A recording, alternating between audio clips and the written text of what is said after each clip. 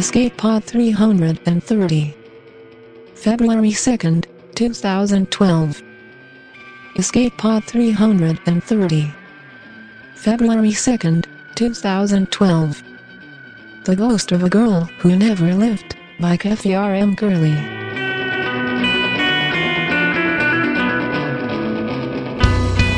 Hello and welcome to Escape Pod. I'm Mer Lafferty. Happy February! We're open again to submissions and have managed to get through most of our existing submission pile. I've yet to hear from my fearless assistant editor, Bill Peters, on the status of a couple of the final stories, but it's safe to say that most of the outstanding stories from the past 2 years have been answered. I'm truly sorry that the status of our slush pile got so outrageous and promise it will never happen again. This week's story is The Ghost of a Girl Who Never Lived by Keffy Curley. Keffy is a speculative fiction writer currently living in Seattle. He has 2 bachelor's degrees, one in physics and one in linguistics, and he's currently working toward graduate school in genetics. Keffy attended Clarion East in 2008 and is currently an active member of SIFWA. You can find him online at keffy.com. This story was originally published in Orson Scott Card's Intergalactic Medicine Show. So look in the mirror and tell me who you see, and I'll tell you it's story time. The Ghost of a Girl Who Never Lived by Keffy R.M. Curley. I am Sarah's second body. My first memory is of Sarah's resurrection in a room that smelled of cotton balls and hydrogen peroxide. That's funny, a man said. The world felt raw, sore, and new. Under my back, my butt, my fingertips, I could feel every thread in the sheets beneath me. The blanket over my stomach scratched. Padded straps crossed my arms. What's funny? This voice was a woman's.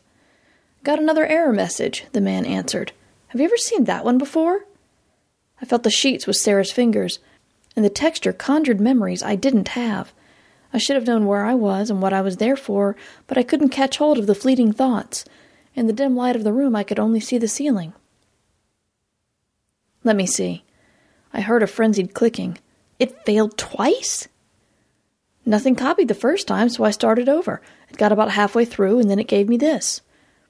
Error 2152. Copy error, the woman said. I've never seen that before.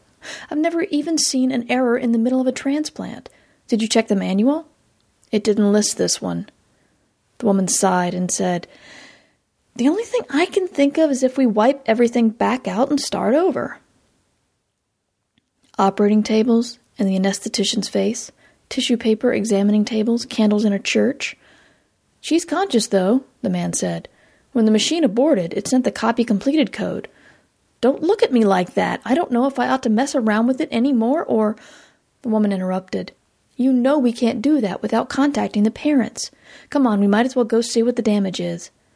They stood over me. The man was the younger of the two, and he looked down at me from behind thick glasses. He held his clipboard tight against his chest like a shield. The woman stood closer to me. Her hair was light, either blonde or gray. She frowned like it was my fault. Can you hear and understand me? She asked. The man wrote something on his clipboard. I could hear graphite rubbed free, caught in the paper.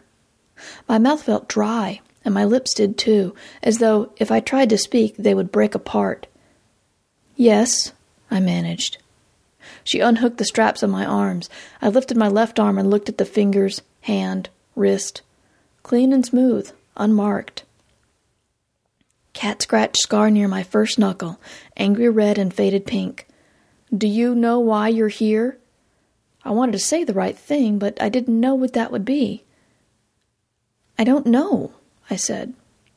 I don't.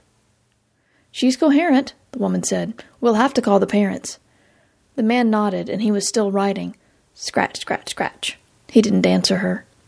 The woman disconnected something that slid out from under the skin of my scalp, and I didn't like how it rubbed against my skull. Make sure you tell them we won't require the final payment until we get this sorted. Copy error, I said. Is that why I don't know where we are? Yes, Sarah, she said. I think. I walk until I find a cabin in the woods, the windows broken out by tree branches, by wind and rain and thrown rocks. The door hangs far on its hinges. Shotgun shells, wet with rain, Raccoon droppings. These are the things that litter the floor inside. I step over them in Sarah's boots, into a cabin soggy and ruined from disuse. A dirty orange vest hangs on the wall over a stained and rotten mattress. Sarah has been here before. I know this the way I know so many things. They are the ghosts of objects that live in my brain. I am alone. The house is alone. I wonder if the raccoons still come in, and I wonder who owns what is left of this cabin. I climb sagging stairs to the loft. My feet sink into the wood with each step, and water oozes out. I realize then that I'm not trying to run away. There's nowhere to go. Sarah's mother was an angry, red-faced woman with a screech owl voice. I first saw her the day after Sarah failed to copy into my brain. Sarah's father is a fat man with neatly trimmed brown beard and big, sad eyes. I wore one of Sarah's dresses, and I sat in a little chair. I listened to their conversation, and I wondered what it meant for me. They called me Sarah, but the words slid over my soul like water off glass. I made fists with my hands when I thought of that, and remembered that even the little things I knew, that birds sing and wolves howl, I knew because Sarah knew them. The adults around me spoke to one another as though the 12-year-old girl in question was not even there. In a way, they were right, because Sarah was still dead, and I was not. "You said there wouldn't be complications," Sarah's mother said. Her voice was low and dangerous. Dr. Camille was calm, even though she was faced with the fury of a mother who thought, as she had said 3 times already, that she was losing her daughter for the 2nd time. "As I already told you, ma'am, we've never had this issue before. We're running a check on the mem files now.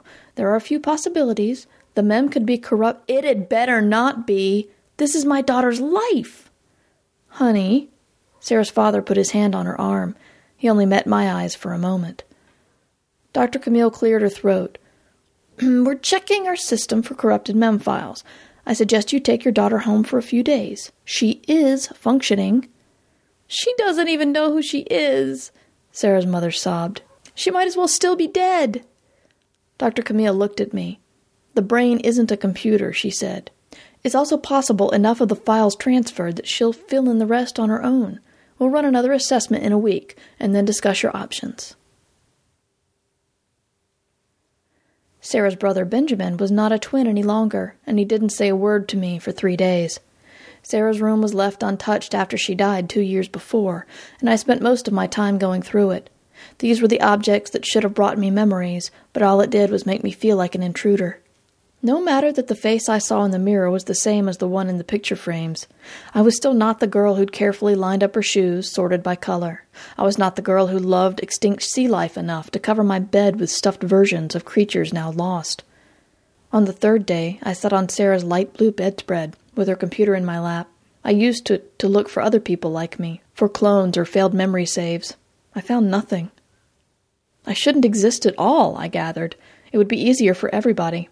I'm nobody, and nobody says, "I am the clone of a dead girl, and I think." "Mom cries every night because of you."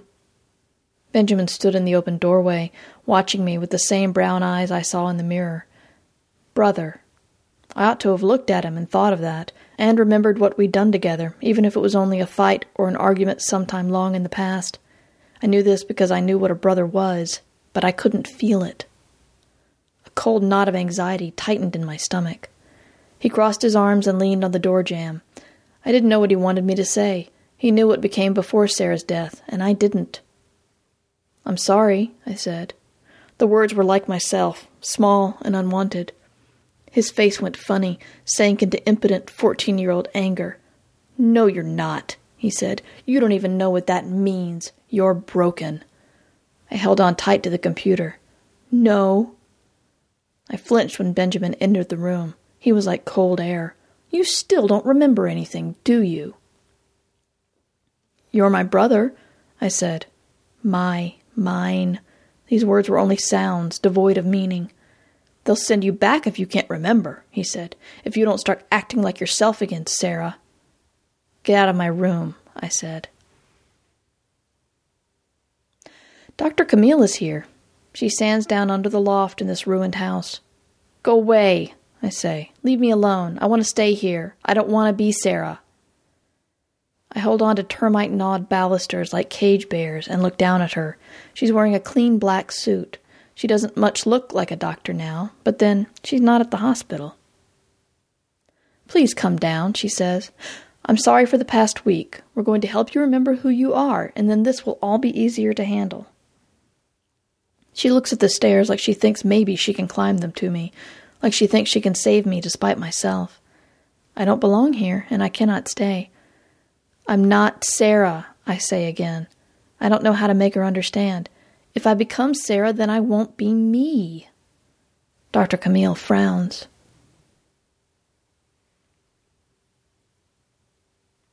I found Sarah's diary on the 4th day I lived in her room. She'd hidden it on the top shelf of her closet under a unicorn quilt. I pulled it down in a cloud of dust that made me sneeze. Patterned in blue with a sparkle of green gel pen clipped into the rings. If anything in the room were going to remind me of a life I was meant to claim as my own, it would be that. It frightened me. I climbed into the back corner of the closet, shoved shoes out of my way, let the clothing fall into place between me and the rest of the room. It was dark, but I could still read. Reading the diary felt like I was reading the story of somebody else's life. No part of it made me feel I was reading about me. I tried. Even though I already thought that I was not Sarah, I needed to try. Maybe Sarah was there, deep inside my head, waiting to come back out. I tried to think of the events in the diary as things that had happened to me. It didn't work. Old crushes on boys who had been in her class at school, who would now be several years older than us. Nothing. They were nobody to me. I held the book open on my lap and traced my fingers along the words, feeling the indentations that ballpoint pen made on paper. Paper and pen, and not electronic. Sarah left behind a tangible mark of having been here. I flipped through the pages as though some truth was hidden between them, and I could find it that easily. So much of Sarah rested in the pages of this book. Not all of her, but the parts that she thought were important. I could memorize the events that Sarah wrote down. I could pretend. If I pretended to be Sarah, would her parents even know? Could I? Remember as much as I could of the diary, try to pretend that these were my own memories instead of something I'd only just read? I closed the diary and held it in the dim light of the closet.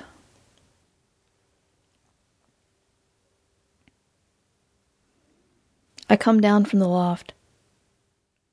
My dress is muddy, and so is my face from my attempts to wipe my tears. Dr. Camille smiles at me, but the expression doesn't look quite right. She's glad I came down, but she doesn't feel any joy.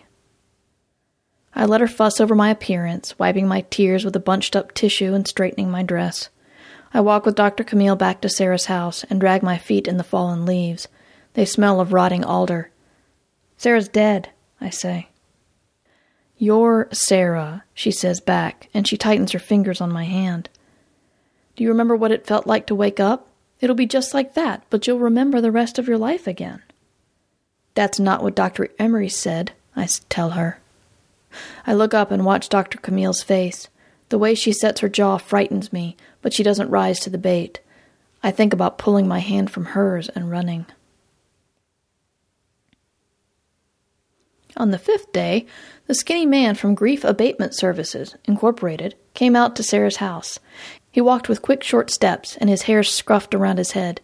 Unruly, long, I watched him come to the front door from Sarah's window, curling my fingers around each other. "Sarah!" Her father called to me from the door of her room. I looked back to him, but I didn't move. "There's someone here to see you." I followed him back down the hall and the stairway, down to the first floor of the house. The scruffy man sat on the least comfortable of all the chairs in the living room, his briefcase pulled up into his lap. Sarah's mother was not there. I hadn't seen her since I arrived. "Hello, Sarah," he said. "I'm Dr. Emery Bieber." He smiled, and I could see one of his teeth was a silver replacement. "I'm not Sarah," I said back, automatic. It seemed the only thing I ever said to anybody. The smile went out like a light after someone's hit the switch, and he looked over my head to Sarah's father. "GAS sent her home like this?" Sarah's father's hand tightened on my right shoulder, squeezing as though that would bring me safety. We were told she might regain access to her memory if she were in familiar surroundings. Dr. Emery looked back down to me. "Might I ask you some questions, Sarah?" "I'm not Sarah," I said again. "Well," he asked, "who are you?" Cruel question, and he had to know that it was. I pressed my lips together. How could I have a name of my own if nobody would let me find out what it was? Dr. Emery's briefcase had a hole in it, with white threads sticking out. There were papers inside and a pen. He put the case down on the floor and leaned forward in the chair, hands clasped loosely together in front of his mouth. "Why do you say you aren't Sarah?" I didn't want to tell him the same thing I'd said to everybody for the last few days. But there was that subtle hope I felt that maybe he'd understand me, unlike all the others. Maybe he wouldn't put aside how I thought and how I felt as only being symptoms of something that should have been fixed already. And then again, how could I possibly explain something that I didn't know in words? I only knew it through feeling. I fidgeted, playing with my hands. "I'm not," I said. "I would know if I was. How do you know that you're Dr. Emery?" I wasn't trying to be a pain. Some part of me wondered if there was a feeling or sense that other people had, the sense of who they are, and that maybe that simply hadn't copied with the rest of what Sarah knew. Sarah's father took his hand from my shoulder. I wondered if he would leave me with the doctor to talk about what it meant to be Sarah. And Dr. Emery, for his part, was struggling to satisfactorily answer my question to himself so that he could share it with the rest of us. He frowned and pressed a finger against his lips. "I suppose I worded that badly," he said. "It's unusual to think you're someone other than you are." "I just know," I said. "I just know I'm not Sarah." "Do you want to be Sarah?" he asked. Nobody, not in 5 days, had asked me that question even once. "No," I said, and Sarah's father left without another word. "You don't?" Dr. Emery fiddled with one of the latches on his briefcase without looking away from me. "Why not?" "Because I'm me," I said, as though that were reason enough. And couldn't it be? I don't want to be rewritten. I don't want to go away. I walked past Emery and he turned on the chair to watch me. I sat on the couch and pulled my feet up, sinking into the cushion. "Do you mind that I'm recording our conversation?" he asked. "Okay," I said. I wondered what Sarah's father would have thought had he heard that. I wondered what else was in the beat-up case. "You're a standard GAS replacement clone, and you left the center 5 days ago, correct?" I couldn't think of why he wanted to know. "Yes," I answered. "And there was an error, wasn't there? But they sent you out anyway. How do you feel about that?" His look was too hungry, and it frightened me. For once, I didn't want to say what was expected of me. I didn't know what he wanted to hear, so I couldn't avoid the answer. Where was Sarah's father? "I don't know," I said. I hugged my knees. I suddenly wanted to cry, but I couldn't say why. I'm not the person they want me to be. This isn't my body. It belongs to Sarah. But if she comes back, then where will I go? Will I be a ghost? Will I just go away? "Do you think you're a person?" he asked. And I couldn't hold back the tears anymore, because how could I be anything else? "Of course I'm a person," I said. I cried. He smiled, a nice smile, and he played with the latch on his briefcase again. "Thank you," he said. When we get back to the house, we don't go inside. There's already a car waiting to take us to the center. I don't want to get in. Dr. Camille pats my hand. Sarah's mother and father are inside the house, or maybe they aren't home at all. I don't know. Why would they come to say goodbye to me anyway? I'm not their daughter. I'm a ghost. Dr. Camille lets my hand free long enough to open the door into the back of the car. I slide in over dark brown leather and let her buckle the seatbelt for me. I don't look up until she's closed the door, sealed me away from the rest of the world with steel and glass. In a window on the second floor, I think I see Benjamin. He doesn't wave, and neither do I. On my last night, Sarah's parents fought. I sat in her closet again with the diary. I leaned my head against the wall, and I could hear them clearly through the closet. Sarah's mother sounded like a dying eagle. "You let him in? Do you know how bad this looks? He said he was a doctor. He was a reporter, for Christ's sake." I flipped through the pages of the diary. I didn't want to read them. I just wanted to feel the paper under my fingers. I wanted to feel something real. "I don't think we're being fair to her." "Fair? Fair? How is this fair to anybody? Clones are people, too. A shocking investigative report into GAS. What they don't want you to know about replacing your loved ones." The creaking sound of bed springs. Sarah's father's voice was low and even. "I would never have agreed if I'd known it would be like this." "Oh, sure," Sarah's mother retorted. "You say that now. After you were the one who said we had to bring her home like this. Give her a chance, you said. This isn't right, he said. That girl in there is not my daughter. That's not right. We should have made them bring her right back, not take the closest they could make. You tell me how getting GAS sued is going to help anybody. If they get shut down, then we'll never get Sarah back. Don't you care? I care more than you do. His voice went up in pitch, rising with his anger. I closed the diary and held it so tightly that I could feel the corners of the cover digging into my skin. That's news to me. You just wanted to bury her and give up. The bed creaked again. Someone standing? We should have. I heard their door slam and heavy footsteps down the hall. A pause, and then the front door slammed, louder. A silence fell over the house. I crept out from the closet. I climbed into the bed and slid the diary under my pillow. I was about to turn the lights out when the doorknob turned and Sarah's mother came in. Her eyes were red, probably from crying. I thought of what Benjamin had said, but I didn't care. I didn't want to make her happy. She crossed the room to me, bent to kiss me softly on my forehead. She smelled like sickly orange perfume. I wanted to wave her away from me, but I settled for clutching the blue and white comforter in my hands. Good night, honey, she said. Tomorrow we'll bring you back to the center and they'll put your memories back. She tried to pull the blankets up to my chin, but I held them down with tight fingers. She gave up and turned the light out, felt her way back to the door. I waited until she was silhouetted in the doorway, and then I said, Sarah's dead, Mom. We reach the center at midday, but we don't go through the front doors. I feel like a fugitive, hurried out of the car and into the back door. I ask why we're going that way, but Dr. Camille doesn't answer. She leaves me in a little room with the plastic toys for children much younger than I am and magazines that nobody likes enough to steal.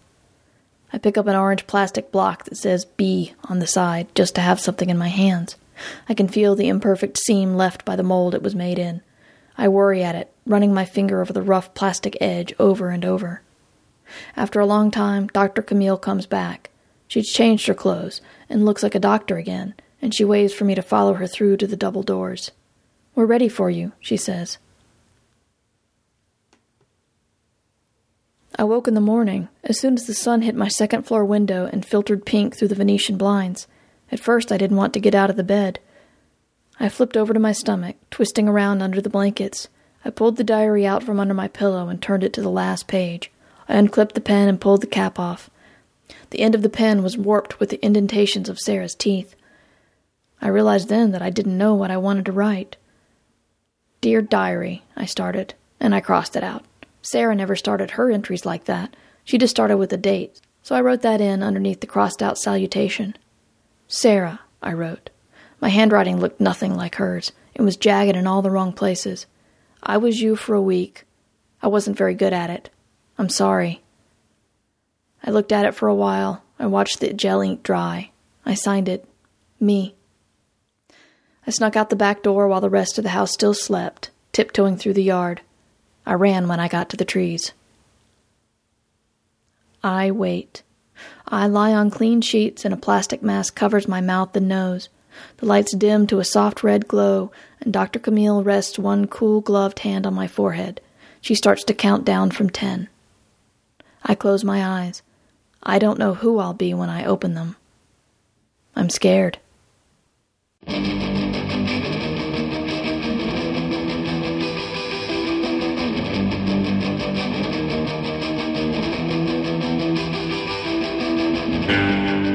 And that was our story. Special thanks to Keffy, who agreed to let me run this on a handshake when I messed up our schedule. Normally, I'm not crazy about open-ended stories, but this one works for me, and it really works for me. I think I'd rather not know. I think I'd rather imagine what happens. Of course, the happy ending lover inside of me, yes, I have one, so sue me, was trying to figure out how the clone could be set free, and they could just cook up a new one for the parents, but knowing what I know of corporate practice, little things like ethics don't get in the way of good business. And then again, is it ethical to the parents to make a little not Sarah and let it wander around with a new identity? These are the questions that Keffy made us ask.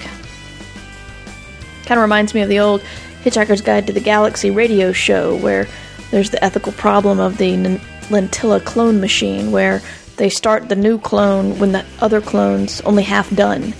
So you can't turn it off, because that would be murder. And so there started to be thousands and thousands and thousands of these clones. But that was how Douglas Adams dealt with ethical questions, with very bizarre humor. Let's hear from our assistant editor, Bill Peters, on what you guys have been talking about in the forums. Hello, faithful listeners. I'm here this week with feedback for episode 324, Long Winter's Nap, by Catherine H. Schaefer, and read by Our Mer Lafferty. This Christmas tale featured a Santa Claus. Talia said it was a charming story.